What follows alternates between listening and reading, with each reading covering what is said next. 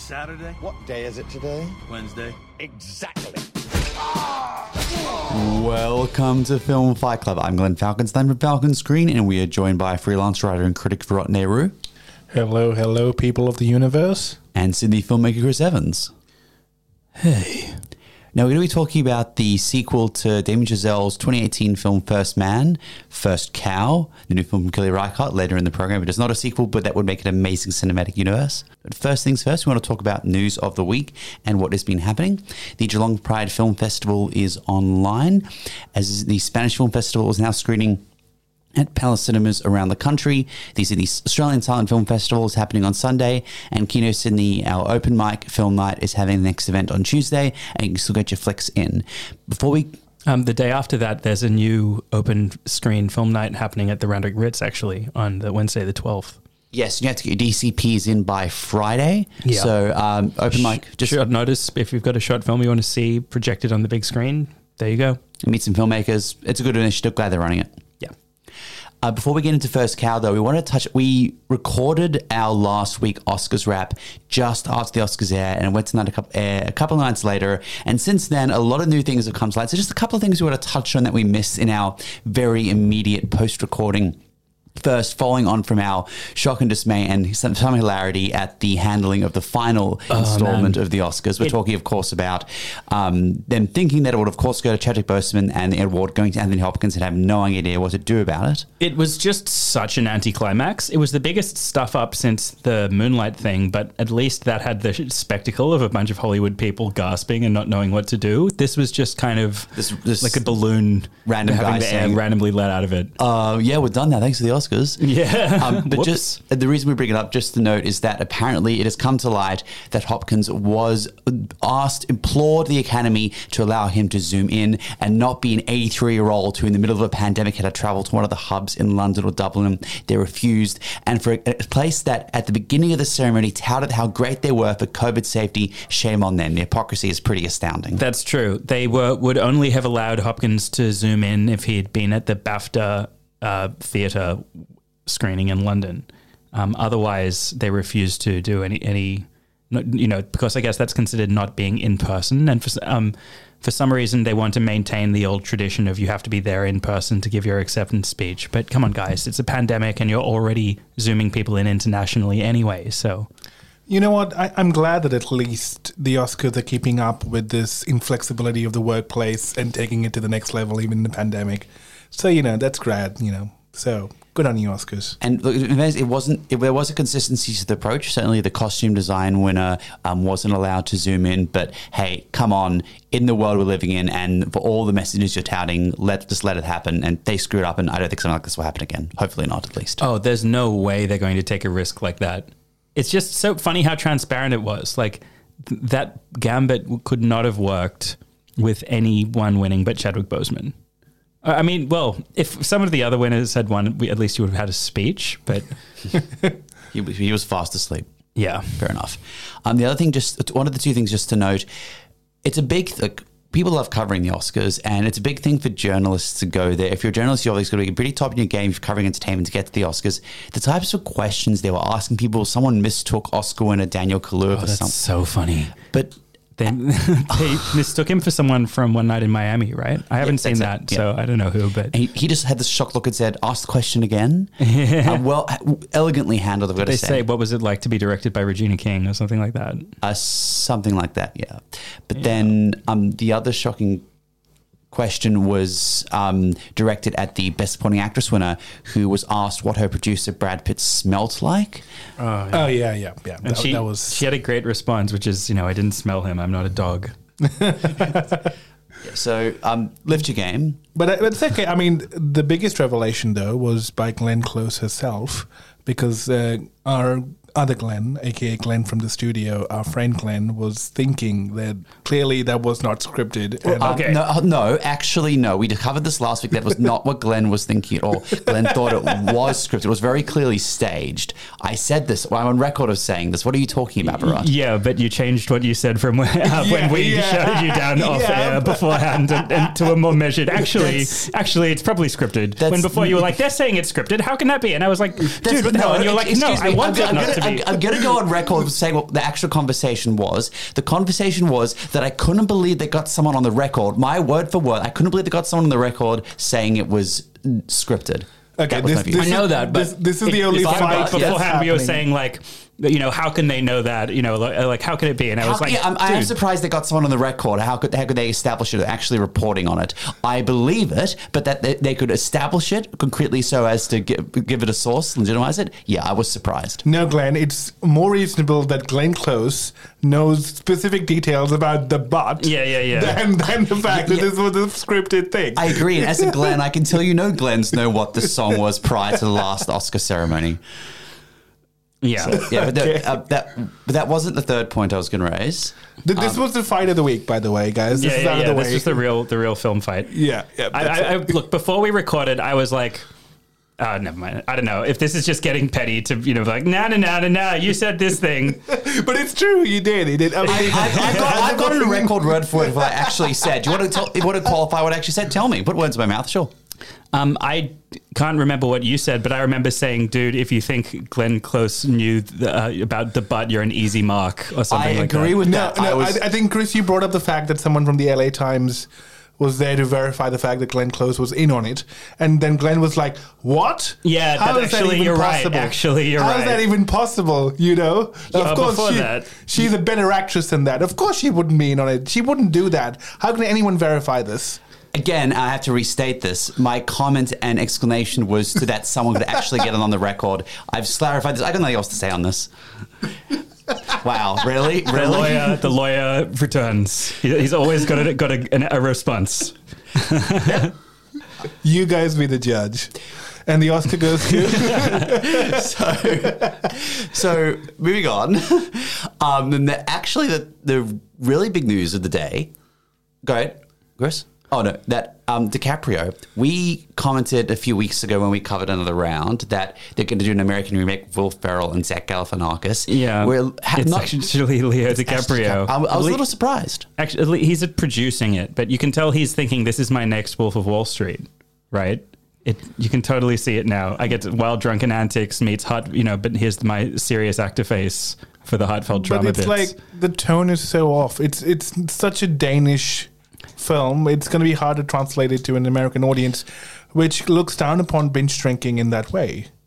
Culturally. But then if they loosely adapt it and make it relevant to American context, I could see this being very interesting. Do I have faith they will do that? Not necessarily, but I can hold out some hope. I'm not sure that the attitude towards binge drinking is that different across from America to Denmark, as you're suggesting. But I think it's both celebrated and looked down upon, and probably in both contexts. I know, but think about some of the American beer runs of comparable to the crazy Uniatics in Another Round. But the problem is the American version of it would make it more frat housey and kind of National Lampoon sensibility. See. I mean, maybe they'll get Thomas Vinterberg to make the American remake if he'd agree to it. I doubt he would. I don't think he'll do it. I don't think he would either. But then at the same time, has there ever been a best foreign Oscar winner who's gone on to direct an American remake of their film?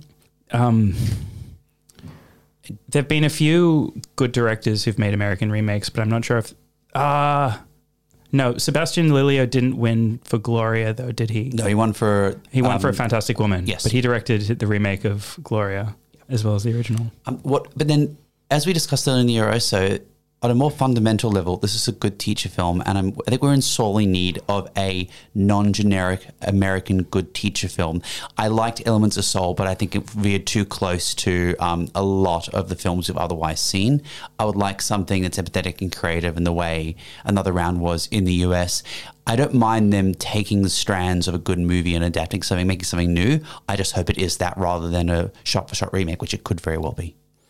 There's definitely potential to tell this story. I mean, it's not the most original story anyway. It's we've seen variants of this kind of story before. What made Another Round stand out were the kind of more personal touches in the telling of it and in the acting. So I'm sure a good film can be made, but we'll see if that comes to pass. Look, I would have been happy if Mads Mikkelsen was in the remake as well. Oh, yeah. Definitely would be great.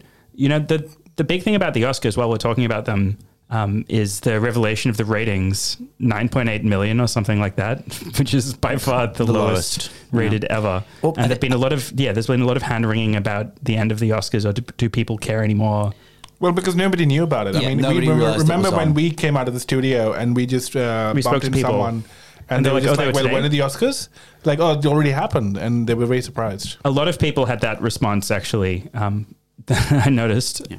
I think it's a bunch of things, right? Like, it was a pandemic year, so there weren't many film releases. So some of the films that have been nominated are, I would say, some of the least popular ever in terms of how many eyeballs have actually registered them. On top of that, the Oscars are declining anyway because, in general, live TV will never be able to capture as many people as it used to because it's a fragmented monoculture now. People are watching streaming, etc. And once you move away from the context where everyone's watching TV, the fact that the Oscars are on doesn't really matter so much. But I think it's more than that. The last time we used to have Oscars parties every year. I haven't had one in 9 years. The reason for that is the suspense is gone. When it's part and parcel, you know that because news media is so saturated, you can't stay offline. Everyone's going to know immediately it's going to win. what won Best Picture. I'll never forget being disappointed by the telecast in 2006 when I stayed off. I came back from school, I stayed off the press all day, and I watched the Channel 9 broadcast, and God damn it, the news... Oh yeah, they spoiled it. They spoiled that Scorsese had won right before the Best Director and Oscar. they'd held off on putting it in all the news bulletins all night. Yeah. Like, I think miscalculated what time the Oscars would end and when it would be okay to start putting Oscars news in. So things like this, it's just no point, especially where in Australia, where it's going to be morning whenever they screen it. Yeah, exactly. It's interesting. Before, when you were saying, like, you know what's won immediately, I thought you were going to say something else, which is what's going to win. And I think that's also because of the media saturation that we have now that we didn't used to have, but in a different way because of the internet. Now there's so much focus on the Oscars narrative. If you follow the film scene online, we're in touch with the Critics Awards, etc. and news like that. Who's won what? Who's won the BAFTAs? Who's won the SAG Guild Awards? And who's going to... Yeah. And you can feel it just from what people are discussing, what the narrative is and which way the tide is going. And pretty much everyone knows who's going to win before the Oscars night. The least amount of surprises this year, definitely. Right, except for the Academy producers. Best actor, yes. Who are the only ones left surprised. They should have got on Reddit. The other thing, this has been said by many people many times before, but Hollywood is not producing mid-budget dramas anymore. Mid-budget dramas with mid-budget ad campaigns could still attract a large amount of people if you heard the movie was good.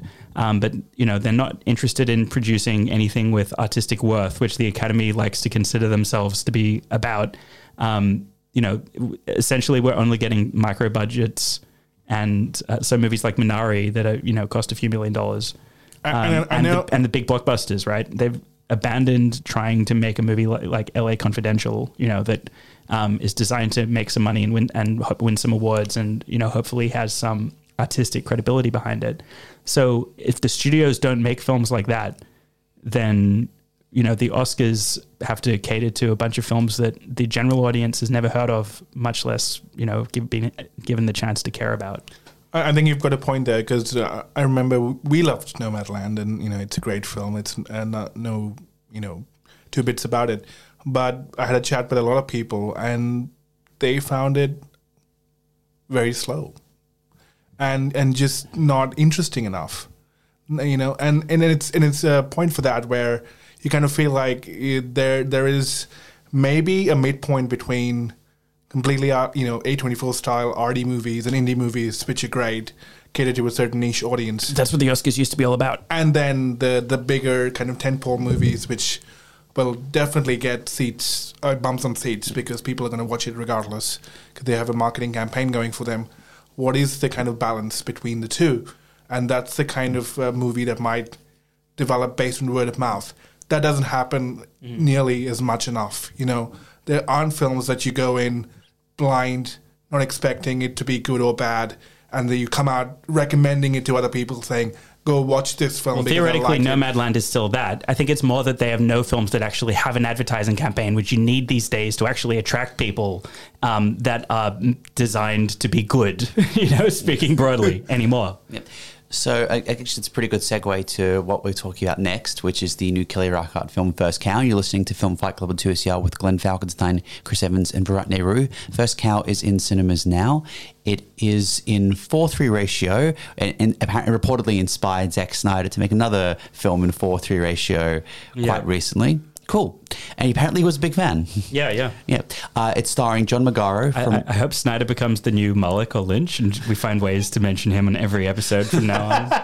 Anyway. The Snyderverse lives. If the Las Vegas film is good, then sure, why not? It looks good. It does. Yeah. So it's starring John Magaro from The Big Short, as well as Orion Lee and Toby Jones. It is set in the US frontier. It is about two friends who meet, played by Magaro and Lee, who have affinity for where they live, but also wanting to make baked goods, which leads them into an encounter with the head honcho in the area, played by Toby Jones. What do we think, broadly speaking? I liked it, but I felt like it was too restrained to be as impactful as I would have liked it to have been.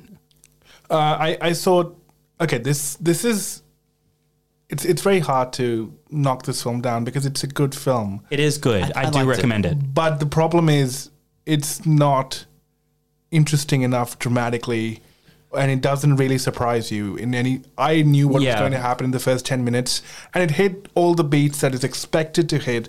And it's a nice, warm, fuzzy film because of that. But it doesn't do much more, and that was disappointing. I feel it didn't. I don't quite agree, because while I feel it followed an indie template, it followed an indie template within a very distinct circumstance. I think Reichardt is very effective in situating us in this world, and there's a huge emphasis in the story on telling stories that we wouldn't otherwise hear or be familiar with. So there's an environment we're not overly familiar with in film. I liked the humor in it, I liked the use of color, and I liked it a lot more. Okay, I wrote in my notebook, foregone conclusions. I'm totally with you. You notice what the story's doing, and you recognize the parable about capitalism that it's making. It's pretty on the nose and hard to miss. You can see from that point, everything that's going to happen. And I don't feel like the characters, as charming as their relationship is, were deep enough, nor the aesthetic surprising enough to offset the just straightforwardness of what this film's doing and what it's trying to do. That's what I mean when I say it was too restrained. It started to feel like I was never being shaken off course in a way that could really register an impression for me. Okay, on the matter of capitalism, I think this film actually had some really interesting insights. I liked that it dealt with the ideas of risk and reward, both from the perspectives of persons who aren't as well, persons who are very well. There are contrasting scenes where two sets of characters, the main two and then another two, talk about one in the terms of advents of capitalism, making money, the other in terms of discipline, how risk and reward and capitalist ideals play out. I did like some of these philosophical musings earlier in the film, but I think there was a disconnect when the first half of the film was very much characters offering perspectives, and the second half is very action-driven. It's fine. I don't mind either approach, but the conflict therein between the two approaches to film and filmmaking, character development, I think take you out of the film. I agree to an extent that each of the characters on their own wasn't especially interesting. I will make an exception for the Toby Jones character. I really liked him, because he's just such an exceptional actor. But for me, the best thing about the two main characters actually was the dynamic shared between them. They were well cast together, and I think that's why they were primarily cast. They do have a great dynamic together, but I'm with you that the Toby Jones just commands the frame whenever he's in it. He's so good, but I don't know if it's just that he's such a master that he's able to invest a role that may be as thinly written as theirs, with just so much more depth of character. I'm not sure. I don't mean to dismiss the main performances. They're good performances, but I feel like they exist more just kind of as symbols that help the story work than as fully fleshed out humans. I want to get back to the central complaint that I have with the film, which is, this film feels as much like an A24 tentpole movie as any. I love it. A24 blockbusters. Yeah, but I mean, Kelly Reichardt this summer. I mean, we used to use that as a compliment, because A24 has built a legacy kind of championing these kind of narratives which otherwise might not find a space. To be fair, Kelly Reichardt's been making films in a similar style to this from before A24 was Absolutely. a thing. Certain Woman was great. But at the same time, this has less inventiveness, even from Reichardt's previous films. I mean, she's done Parables on Capitalism before in much more interesting ways. And the one thing which I find lacking, and it's interesting, the central conceit of the animal, the cow in question, is not even used as interestingly as it could have been for a film that's titled First Cow. How so? It becomes... The cow eventually is... doesn't feature in a way that you're expecting it to be, and a lot of it becomes good. Something that surprises us. Yeah. And that's just what we're complaining. Converse to what we're mostly complaining about. Yeah, but at the same time, it becomes repetitive. There's a certain midpoint in the film where the film really drags, and you kind of feel like, okay, this is it's reached a certain impasse where the characters have to keep doing the same thing over and over again. It's a very straightforward story. Yeah. It ends in the most obvious way it can end. Yeah. Okay. I'd like to, before we get into the car, I'd just like to jump back to what I think, and it ties in what makes the characters dynamics in this film most interesting. Toby Jones's character, it's very clear he does not really want to be here. He has issues with his superiors, and there's much more inherent conflict to that than two guys who aren't necessarily well off, but actually just kind of happy with their lot in life and where they are, which is why I like Toby Jones. And also his role was just, I think, a lot better written. The production design, the location, the way that it's filmed is fantastic. Wouldn't it be great if it were used for a story about Toby Jones? I would have liked it. I would like to have known more about this character. Sadly, we only meet him at a later stage in the film. And in some of the best scenes, I loved the marketplace scenes. I do have an issue with the production design. Maybe it's the lack of establishing shots or just being conditioned in cinema to expect them. But just with the camera so tight in the environment, it did feel like the mise-en-scène of we're in a film. And I think there's scenes where it's not like that, but certainly I think a lot of the framing draws attention to the fact that we are watching a film, good versus to being so settled in the environment, which is what obviously Reichardt is otherwise trying to establish. I think it's possible that that's because of budget limitations, and that wide shots aren't possible because they've only constructed the set in the parts that are going to be on camera and storyboarded it out, because this is a pretty low budget production compared to films that would usually have something like a period appropriate fort settlement. However, I still felt like it looked real in what we see on camera, and it felt real. And that's also into the writing, where we have dynamics going on like that between Toby Jones and his superiors. There was a good sense, as well as watching the bartering going on involving the baked goods that become so central to the plot. There's an interesting sense of the psychology and of the struggle of finding your place and getting by in this kind of environment. So...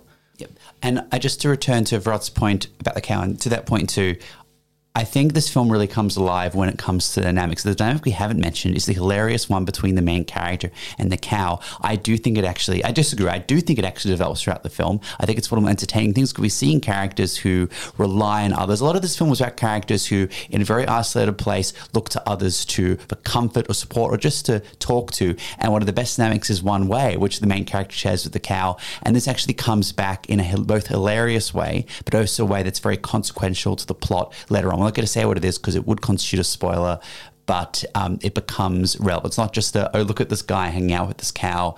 It's more to that. So I actually enjoyed the way the cow, the title character as it were, and it is a character, was deployed in this film. Yeah. Interesting. Do we like the opening, the framing device? You could call it a framing device, but it's just there at the beginning. But did we like that prologue?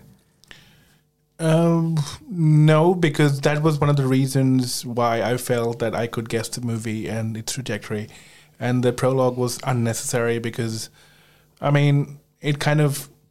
a nice way to tie it up. And from a screenplay point of view, I know... It doesn't actually tie it up altogether, and I liked it. They left it a little open-ended. That's true. I will say that the prologue allowed for the film to end quite beautifully. I thought the final shot and the point that it chose to cut off was great. But I agree that otherwise it does deflate it of tension. And when the storyline's already so straightforward and functioning as a parable that you grasp fairly early on, I wonder if it's worth it.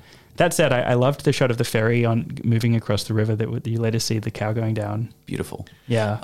Now that we've actually seen First Cow, my recommendation for you guys is to watch a film called Jallikattu, which was India's submission to the foreign language Oscars, which centers around a bull and the effect it has on the village members. It's a similar conceit, but done very differently. So it would be an interesting character study and comparison point film. Okay.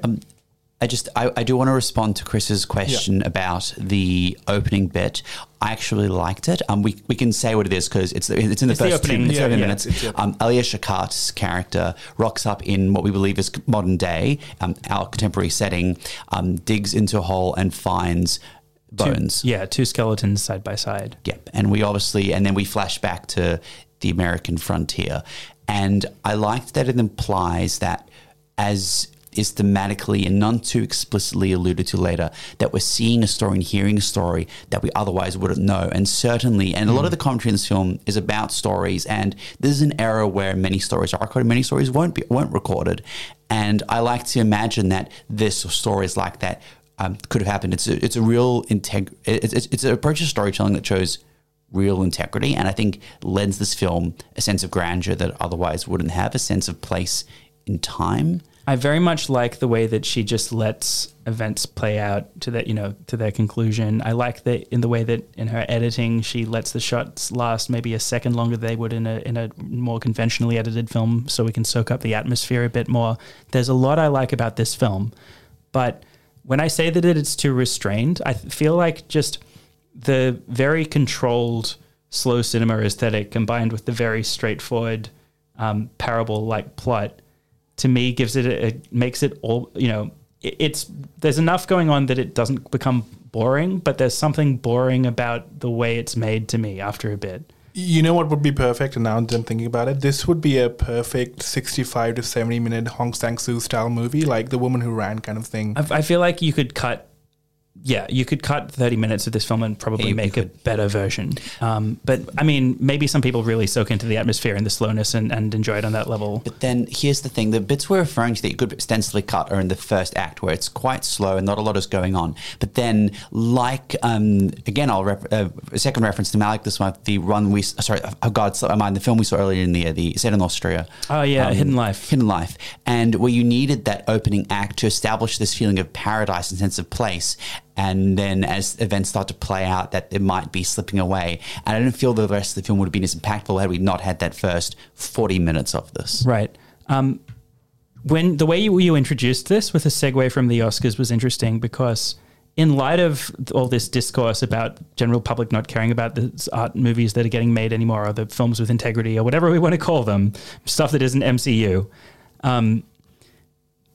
just in light of that, I kept thinking as I was watching this about, like, man, what future is there for films like this, and what point is there? Maybe that's a really cynical, pointless thing to say, but I've been a fan of Kelly Reichardt in the past, but I'm looking for cinema to really reconnect with people right now. And looking at this, I was just thinking, like, man, this is so niche.